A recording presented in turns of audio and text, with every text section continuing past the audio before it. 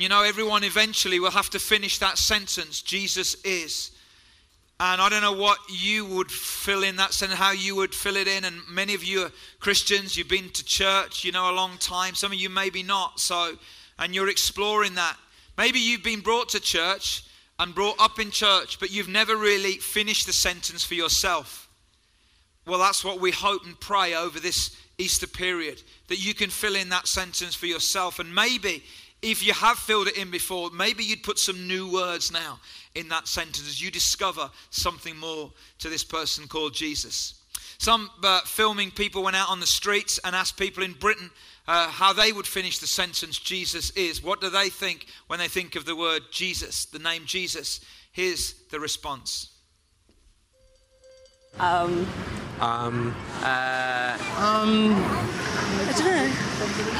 don't know. Whoa. God, what a question. He was born on Christmas Day. Yeah. He's probably a guy who was quite groovy like Gandhi many, many years ago and did some carpentry and was probably quite a nice bloke. C'est un barbu avec des cheveux longs. I think that he's a man with long hair and He's God's son. yeah, True. Yeah. I don't know. I've never seen him or anything like this, then I don't really believe in him. I think Jesus is fictionary. I think Jesus is probably a guy that's made up to try and keep people in line. To be honest, he's part of the biggest con ever to be associated with mankind. I think that Jesus is something that people have in their imagination and that they use to kind of comfort themselves in sort of difficult situations, maybe. I think a person called Jesus existed. Yeah, absolutely. And I think he's a little bit crazy. he's important. But for young people like us, Yes. I don't know. Il est important pour toi, Jésus? No. Like my best friend, for her, kind of Jesus is a big factor in her life and her making decisions. There's so many different religions, you don't really know what to believe, and nothing's wrong, but it's is Jesus real? Because there's so many different things you can believe in. Who is Jesus?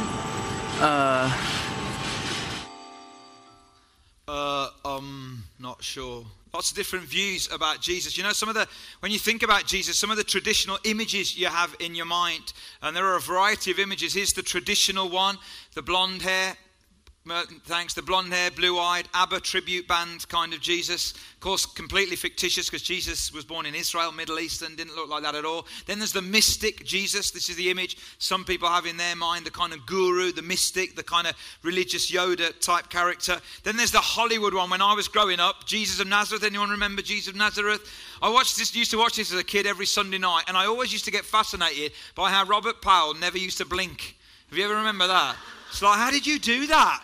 You never used to blink, these piercing blue eyes, the Hollywood image. And then there's the revolutionary Jesus, this kind of big thing that was out in the 70s and the 80s, wasn't it, with it on the T-shirts. This idea that Jesus was some kind of revolutionary that by force would overturn the system, the corrupt system of capitalism, etc., etc.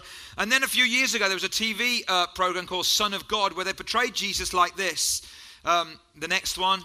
Yeah, as the black Jesus, okay, trying to, kind of maybe kind of, have a little poke at some of our stereotype views of Jesus. And then now there's any kind of Jesus image around, including this one, the next one, the kind of cool, not quite so cool, but very quirky Jesus. You know what people have said about Jesus in history is very interesting. H.G. Wells was a historian and an author, and he wrote this: more than 1900 years later, a historian like myself, who doesn't even call himself a Christian, finds the picture centering irresistibly around the life and character of this most significant man. Then he says this: the historian's test of an individual's greatness is what did he leave to grow? By this test, Jesus stands first. That's not a Christian, that's a historian talking about Jesus. Albert Einstein, incredible brain, again not a Christian, he said this: as a child I received instruction in both the Bible and in the Talmud. I am a Jew, but I am enthralled by the luminous figure of the Nazarene. No one can read the Gospels without feeling the actual presence of Jesus. His personality pulsates in every word. No myth is filled with such life. What an incredible phrase. When people say to you, oh, Jesus was a myth and a fairy tale and a legend, Einstein, who wasn't a Christian, said no myth is filled with such life when you read about Jesus. And then from H.G. Wells and from Einstein, let's go to the other end of the spectrum, Madonna. She said this. She said, when I was growing up, I was religious in a passionate way. Jesus Christ was like a movie star, my favorite idol of all. But Bono from U2, he said this, when asked about Jesus, he said this, when people say, you know, good teacher, prophet, really nice guy, this is not how Jesus thought of himself. Then Bono goes on to say this, either Jesus was who he said he was or a complete and utter nutcase. You have to make a choice on that one. You see, eventually, everybody has to finish the sentence, Jesus is. And what I want to look at in our first session this morning is this. Jesus is not what we expected. He's not what we expected. So if you've got a Bible, we're looking at Matthew chapter 21. If you haven't got a Bible, the words are going to come up on the screen. This is the story of Palm Sunday, which I'm going to read to you. It says this, as they approached Jerusalem and came to Bethphage on the Mount of Olives, Jesus sent 2 disciples, saying to them, go to the village ahead of you, and at once you'll find a donkey tied there with a colt by her. Untie them and bring them to me. If anyone says anything to you, say that the Lord needs them and he will send them right away. This took place to fulfill what was spoken through the prophet. Say to daughter Zion, see, your king comes to you gentle and riding on a donkey and on a colt, the foal of a donkey. The disciples went and did as Jesus had instructed them. They brought the donkey and the colt and they placed their cloaks on them. For Jesus to sit on. A very large crowd spread their cloaks on the road, while others cut branches from the trees and spread them on the road. The crowds that went ahead of him and those that followed shouted, Hosanna to the Son of David. Blessed is he who comes in the name of the Lord. Hosanna in the highest heaven. When Jesus entered Jerusalem, the whole city was stirred and asked, who is this? The crowds answered, this is Jesus, the prophet from Nazareth in Galilee. Let me give you a little bit of background about this story. There are 4 Gospels in the New Testament, and the Gospels, Matthew, Mark, Luke, and John, they're basically biographies about Jesus. That's what they are. And they're all from a slightly different perspective. So sometimes you see some stories in some that aren't in others. But when you see a story that's in all 4, it's elevated to a whole different level. This is one of those stories. All 4 Gospels have this story in them. All 4 biographies have this story in them. And this story is about the start of this week where Jesus changes tack. Up to this point, the 3 years that he's been wandering around the area, he's been doing miracles, he's been teaching, his disciples have been following him, crowds have followed him. But he's kept himself a little bit off the radar. He's gone a little bit around the edges. But this week he goes big, he goes public. And he's riding into Jerusalem. And at the time, it was the feast of the Passover. Jews have lots of great feasts and festivals. They have 3 major ones. One is Passover, where they celebrate what happened hundreds of years before when Moses led the children of Israel out of slavery in Egypt. If you've seen the film Exodus, God and Kings, nothing like that at all, okay? But that's basically what it was supposed to be like, okay? That's Passover. And historians took a census of how many lambs were killed at this time. They reckon there were 250,000 lambs. And there's 1 lamb for every 10 people in the Jewish tradition. That means there were around 2.5 million people in the city when Jesus rode in on a donkey. Now, in the ancient world, when the population of the world was a few million rather than 6 or 7 billion, 2.5 million in a city is huge. So Jesus is riding into Jerusalem on a donkey, and I'll talk about the donkey in a minute, to around 2.5 million people who are filling the city that day. And they're all saying, who is this person called Jesus? Now, the donkey is really important because to us, a donkey isn't a very noble creature. But in the ancient world, a donkey was a very noble creature. And in fact, a king would ride on a donkey. You see, when a king rode to war, he'd ride on a horse. When he'd ride into the city bringing in peace after the war had been defeated, he'd ride in on a donkey. And when I said when I read those words from the Bible, the Jews realized, and they knew their history, they knew that hundreds of years before, a prophet called Zechariah had prophesied that God would send a Messiah, someone who would rescue them, and that he would come in riding on a donkey. And so, on that day, the Jews saw this man Jesus, this prophet, this teacher, this miracle worker, this amazing man. And they saw him riding in on a donkey. And so their expectations were, he is going to be the Messiah that was promised and that was prophesied. He's the one that's going to sort out all of our problems, get rid of the Romans, and establish the kingdom of God on earth. That's what they expected. But Jesus is not what we expected, often. And what's really interesting is who might have been in the crowd on that day. And I want to suggest that there were at least 5 categories of people in the crowd that day. And I want to demonstrate them to you this morning. So Simon, Martin, can I have you guys? Aisha, you've already done it. Where's Will? Will, we'll have you again. And I need one more. I'll go for Peter Allen. Why not? A little round of applause for these guys. In fact, I'm a little... So 1, 2, 3. If you go at the end, and Pete, if we go number 4, is that okay? So I want you to imagine who were the people in the crowd that day. Maybe there were people who were apathetic to Jesus. Maybe they got carried along with the mob and with the crowd, and they think, oh, so I'm not bothered. Son of God, Messiah. So look apathetic. So, yeah, you're looking pretty good without acting there. That looked amazing. So just look at, oh, you were acting. Yeah, I know. We didn't text each other about the shirts, which we normally do on a Saturday night. We seriously do. So he's apathetic. And there are some people who are apathetic towards God. You know people. Maybe you're here today and you're here because somebody invited you or promised you a lunch if you went somewhere first, and that's how you've come. Maybe you're apathetic towards God, but you certainly will know people who are, and they just don't really think about God. There were people in the crowd that day who I think were apathetic towards God. And then there were the skeptics. That was you before, wasn't it? Oh, you've changed. So can you be skeptical? Can you point your finger like that? Yeah, that looks pretty skeptical. So then I think there were the skeptics, those who were looking for reasons not to believe. They're the kind of people that if they finished the sentence, it would be Jesus is a myth, a fairy tale, a legend, irrelevant. They're skeptical. Maybe that's you this morning. Or maybe you're actually, well, yeah, I'm skeptical, but I don't believe that he doesn't exist, but I've just got lots of doubts and questions about how he works. If that's you this morning, then you're in great company, because many of us have also got doubts and questions as well.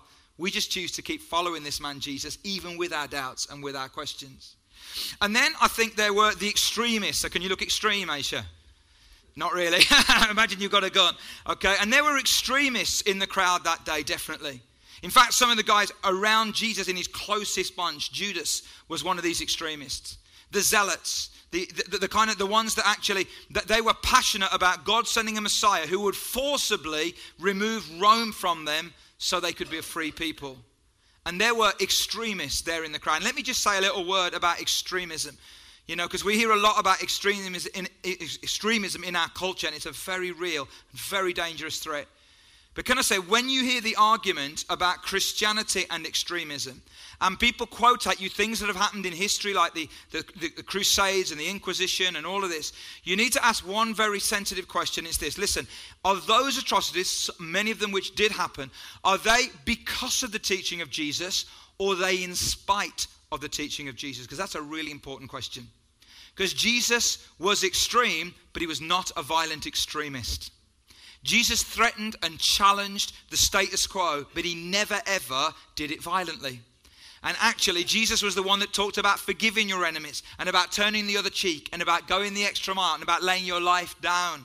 And he talked about responsibilities rather than rights. So when people throw the extremism one at you, please say, hey, I know that. And that's a very real thing. But you know what? That is not the teaching of Jesus. That's a perversion of it that people have done. So they were extremists. Then, fourthly, there were also the fans. There were the fans. And I thought, how can I illustrate? Yeah, good. But I thought I could illustrate it even better, actually, by giving you my Aston Villa top. And, wow. I haven't got the mic. I'll decide what happened there. And actually, when I picked this up, I didn't realise this was from my 40th, so you could actually be my fan as well, Pete. Or at least the Villa fan, okay? And so there were fans in the crowd that day. And what a fan is, as we talked about in January, is loads of people that follow Jesus when life is going great. And actually their view, their expectation of Jesus is that Jesus in my life will make me healthy, wealthy, and happy. And as long as I'm healthy, wealthy, and happy, oh, nice. That suits you, mate. That's a sign right there. As long as I'm healthy, wealthy, and happy, then I'll keep following him. But if my health struggles, or my money, or my happiness, then all of a sudden, I'm not a fan any longer. A fan is fickle, is what we talked about in January, do you remember? And there were many fans in the crowd that day. Many who cut down the palm branches and said, Hosanna, blessed is he who comes in the name of the Lord. And a few days later, they're the same people that are shouting, crucify him, crucify him. Because a fan is fickle. A fan will change his or her mind when life gets difficult. But in that crowd, there were also some not just skeptics or apathetic people or extremists, but there were also some followers. And they were the committed ones of the Bible, bigger than anybody else's. And there were some committed followers in the crowd that day. But here's the thought. Even the committed followers, by the end of the week, didn't realize who Jesus was. Because the Bible says that at the start of the week, there were maybe thousands of people in the crowd. In just 6 short days, that ends up just one on his own on a cross. Everyone else had gone. Because even the followers said, Jesus is not what we expected. We didn't expect you, Jesus, to end up on a cross. Thank you, guys. Why don't we give him a round of applause? All right, mate. But you know, the big question this morning, folks, is not who might have been in the crowd that day, but who's in the crowd today. And which one are you? And maybe you're apathetic. Maybe you're skeptical. Maybe you're questioning. Maybe you're extreme. Maybe your view of Jesus is that extremist that's going to come and turn the circumstances around kind of forcibly. Maybe you're a fan and you'll follow Jesus when life's going great, but when it's not, you won't. And maybe you're a follower who are passionate, but right now what he's doing in your life, you can't quite understand it. Maybe you've got some questions and some thoughts as well. And what I want to kind of do this morning is I want us to think about the question of how you would complete that sentence. Who is Jesus to you? You know, one day Jesus took his disciples to a place a few miles away from Jerusalem called Caesarea Philippi. And he said to them, hey guys, who do people say I am? And some of them say, well, some say you're John the Baptist. Some say you're Elijah, this prophet from the Old Testament. And he said, okay, who do you say I am? And Simon Peter said, you are the Christ, the Son of the living God. You see, it doesn't matter what other people say about Jesus. What really matters is, who do you say he is? How would you finish the sentence? Because eventually everyone will complete the sentence. And what I want to say to you this morning is this. Jesus is not what we expected, but exactly what we needed. Jesus is not what we expected. Nobody in the crowd, all of their expectations were turned on their head. He is not what we expected, but he's exactly what we needed. And I know this is going to be familiar to many of you, but if there's anybody here this morning and this is not familiar to you, I really want you to hear this. You see, he's exactly what we needed because we needed a bridge. And this is a very, very old illustration. But as I've been thinking about this again this week, just been so in awe again at what God has done for me. And I tell you, you can never go too far past what he's done at the cross. We can get deeper into God, but I tell you, if you ever lose the wonder of what Jesus has done for you, you've lost it all. And it becomes knowledge, doesn't become transformational. And you know what happened is that the Bible says that God, and forgive my very poor art, that God created mankind in relationship. And there's God and there's us. But because God's the God of love, he gave us free will and a choice. And because we chose to go away from him, that meant that there was a separation between us and him. It wasn't God's choice, it was our choice. And that became like a chasm. And what we try and do is that we've tried to get across that chasm by the things that we do. We try to create our own bridge to get to God. And so maybe we tried to be good and we thought that would be a bridge. Maybe we think that, well, you know, I'll be even better than good. I'll be sacrificially good and I'll help the poor, which is a really important thing to do. And we do that here as a church. But that doesn't get us to God. Maybe going to church and reading the Bible a lot. That's a really good thing to do, but that doesn't get us to God. No matter what we try and do, it never gets us to God. And because God is so relational, God says, I can't stand this. You know, I have to have this gap has to be closed. They can't do it, so I will. So what he did is he sent Jesus on the cross to be that bridge between us and him, so that we then could cross over and we could enter into a relationship with God. And I don't know about you, but that always blows me away, doesn't it? And I want to say this morning, he's exactly what we needed, because we needed a bridge. And we needed a bridge that was strong enough. And this Easter time, when you think of Jesus, especially men, okay, often men think of Jesus as that quite effeminate, quite touchy-feely, quite emotionally sensitive guy, and that's all you think about. Now, I actually think he is emotionally sensitive and all of that stuff, but he's the strongest man you can ever experience. Because for 30 years, he was a carpenter. And in those days, they didn't have B&Q or juicens, okay? So he had to go into the forest, into the woods, cut down the trees, get the trees back, not on a truck, because they didn't have them. He had to strip the trees down, create the wood, and so he would have had muscles, just big muscles, okay? And he would have been ripped, and he would have been all craggy, and his hands wouldn't have been lily white like mine, okay? He was a real strong man physically. He was a strong man morally. The Bible says he never did anything wrong. He never committed any of this stuff that we commit. He was a strong man morally. He was a strong man mentally and spiritually. He was a man of incredible strength. And the bridge Jesus is a strong enough bridge for any one of us. And that's amazing, isn't it? It's also wide enough for any of us to cross over. So we needed a bridge. But secondly, we also needed a savior. We needed a savior. Because we needed rescue. Because the word in Hebrew for salvation literally means rescue. The problem is the Jewish mindset is this. They believe that salvation is rescue from our circumstances on the earth. Especially oppression from another country. So to them that was rescue. That was salvation. And then the non-Jewish people and many, many people over the last few centuries, our understanding of salvation is being rescued from all the things we've done wrong so that when we die we go and be with God in heaven. Now, there is some truth in all of that, but that's not primarily the rescue that God is talking about. I believe that salvation is literally this. Salvation is rescue from a life of disconnection with God. And that starts now and goes on into eternity. And so that's why Jesus said to the rich young man who had all that wealth, sell it all and give it to the poor. He never said that to anyone else. He said it to that man because he knew that that man's wealth was disconnecting him from experiencing the real life of God. That's why he said to that woman that Simon talked about a few weeks ago, who was at the well, and Jesus said, hey, go and speak to your husband. I don't have one. No, you don't. There's 5. There's so many men in your life.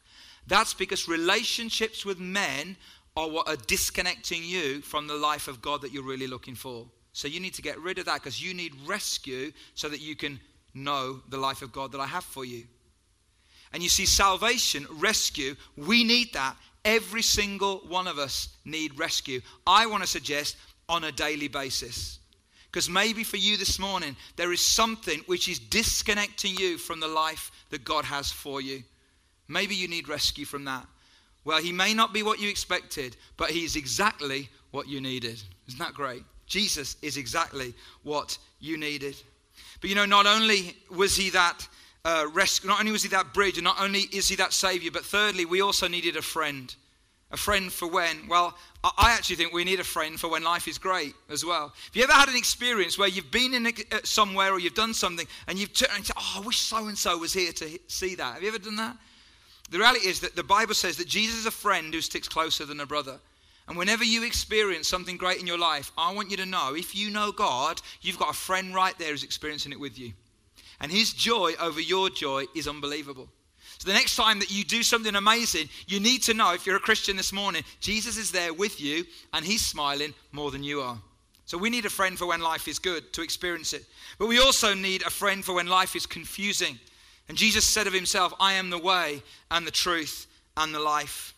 Sometimes we've lost our way, haven't we?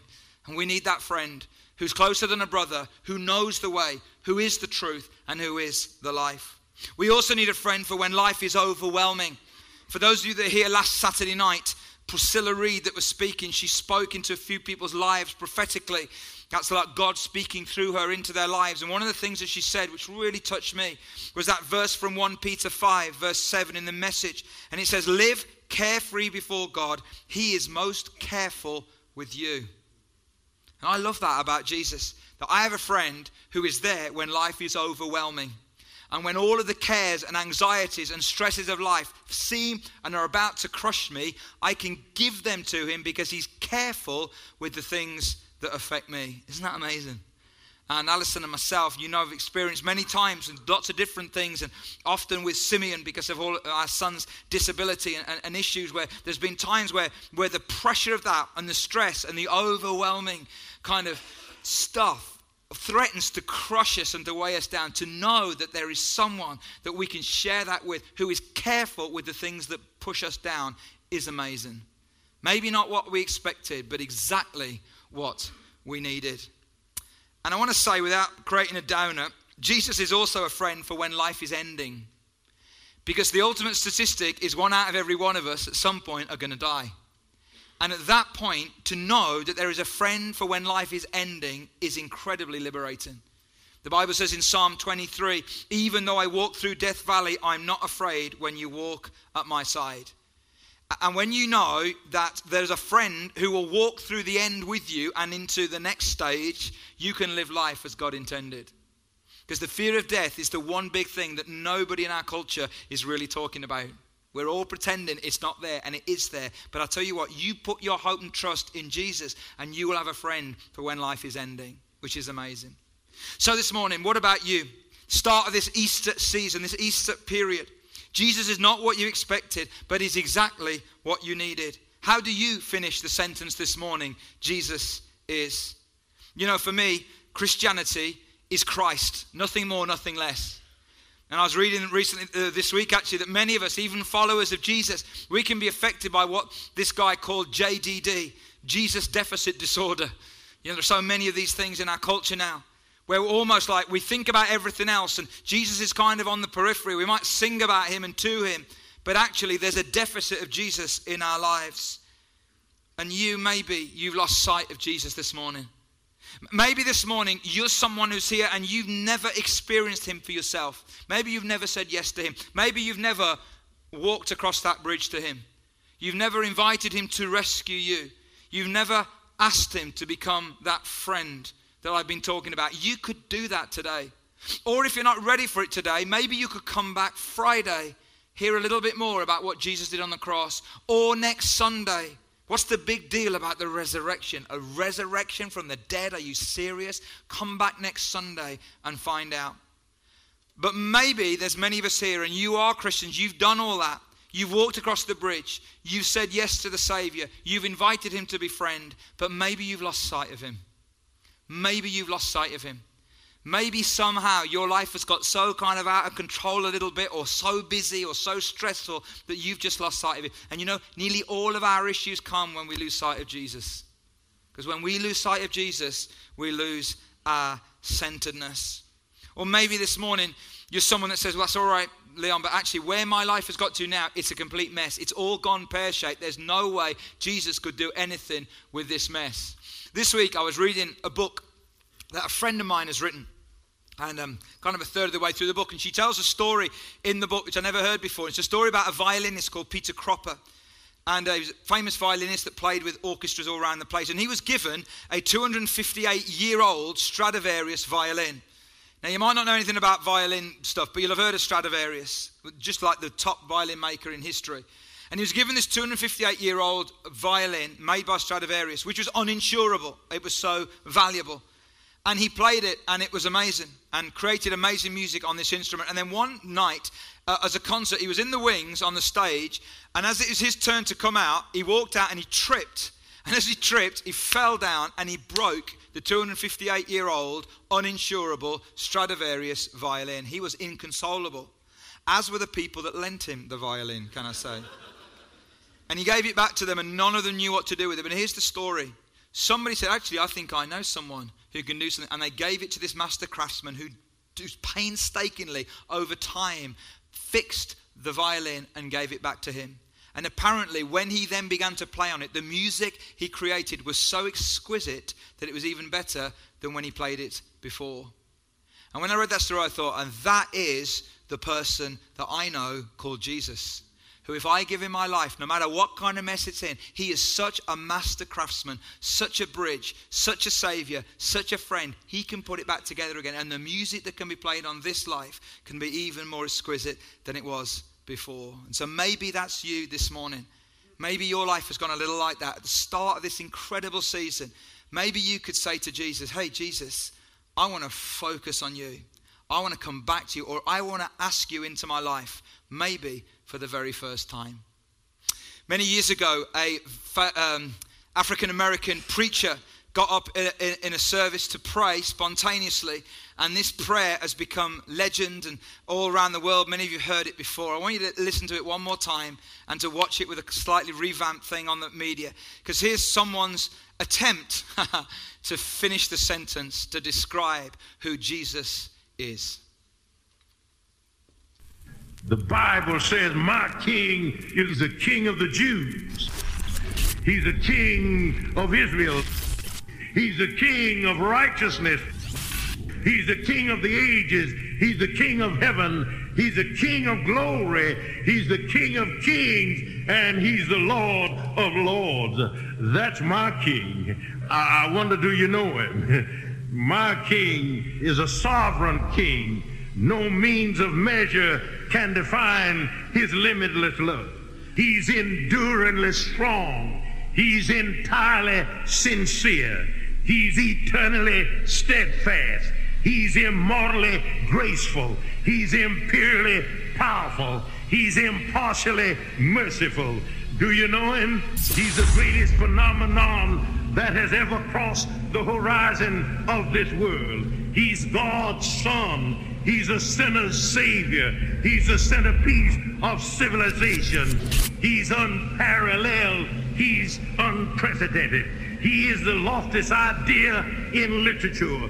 He's the highest personality in philosophy. He's the fundamental doctrine of true theology. He's the only one qualified to be an all-sufficient Savior. I wonder if you know him today. He supplies strength for the weak. He's available for the tempted and the tried. He sympathizes and he saves. He strengthens and sustains. He guards and he guides. He heals the sick. He cleanses the lepers. He forgives sinners. He discharges debtors. He delivers the captive. He defends the feeble. He blesses the young. He serves the unfortunate. He regards the aged. He rewards the diligent, and he beautifies the meek. I wonder if you know him. He's the key to knowledge. He's the wellspring of wisdom. He's the doorway of deliverance. He's the pathway of peace. He's the roadway of righteousness. He's the highway of holiness. He's the gateway of glory. Do you know him? Well, his life is matchless. His goodness is limitless. His mercy is everlasting. His love never changes. His word is enough. His grace is sufficient. His reign is righteous. And his yoke is easy. And his burden is light. I wish I could describe him to you. Yes, he's indescribable. He's incomprehensible. He's invincible. He's irresistible. You can't get him out of your mind. You can't get him off of your hand. You can't outlive him, and you can't live without him. Well, the Pharisees couldn't stand him, but they found out they couldn't stop him. Pilate couldn't find any fault in him. Herod couldn't kill him. Death couldn't handle him, and the grave couldn't hold him. Yeah! That's my king. That's my king. Thank you, Lord. Why don't we stand together?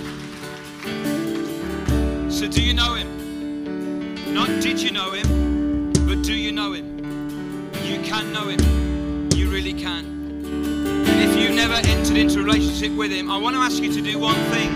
Come back. Maybe come back Friday. Maybe come back Sunday. Come back again. Ask questions. Go on a journey.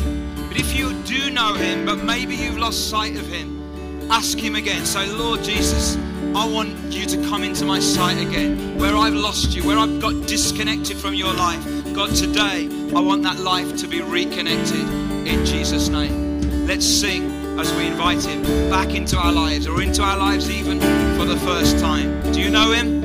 I hope you do.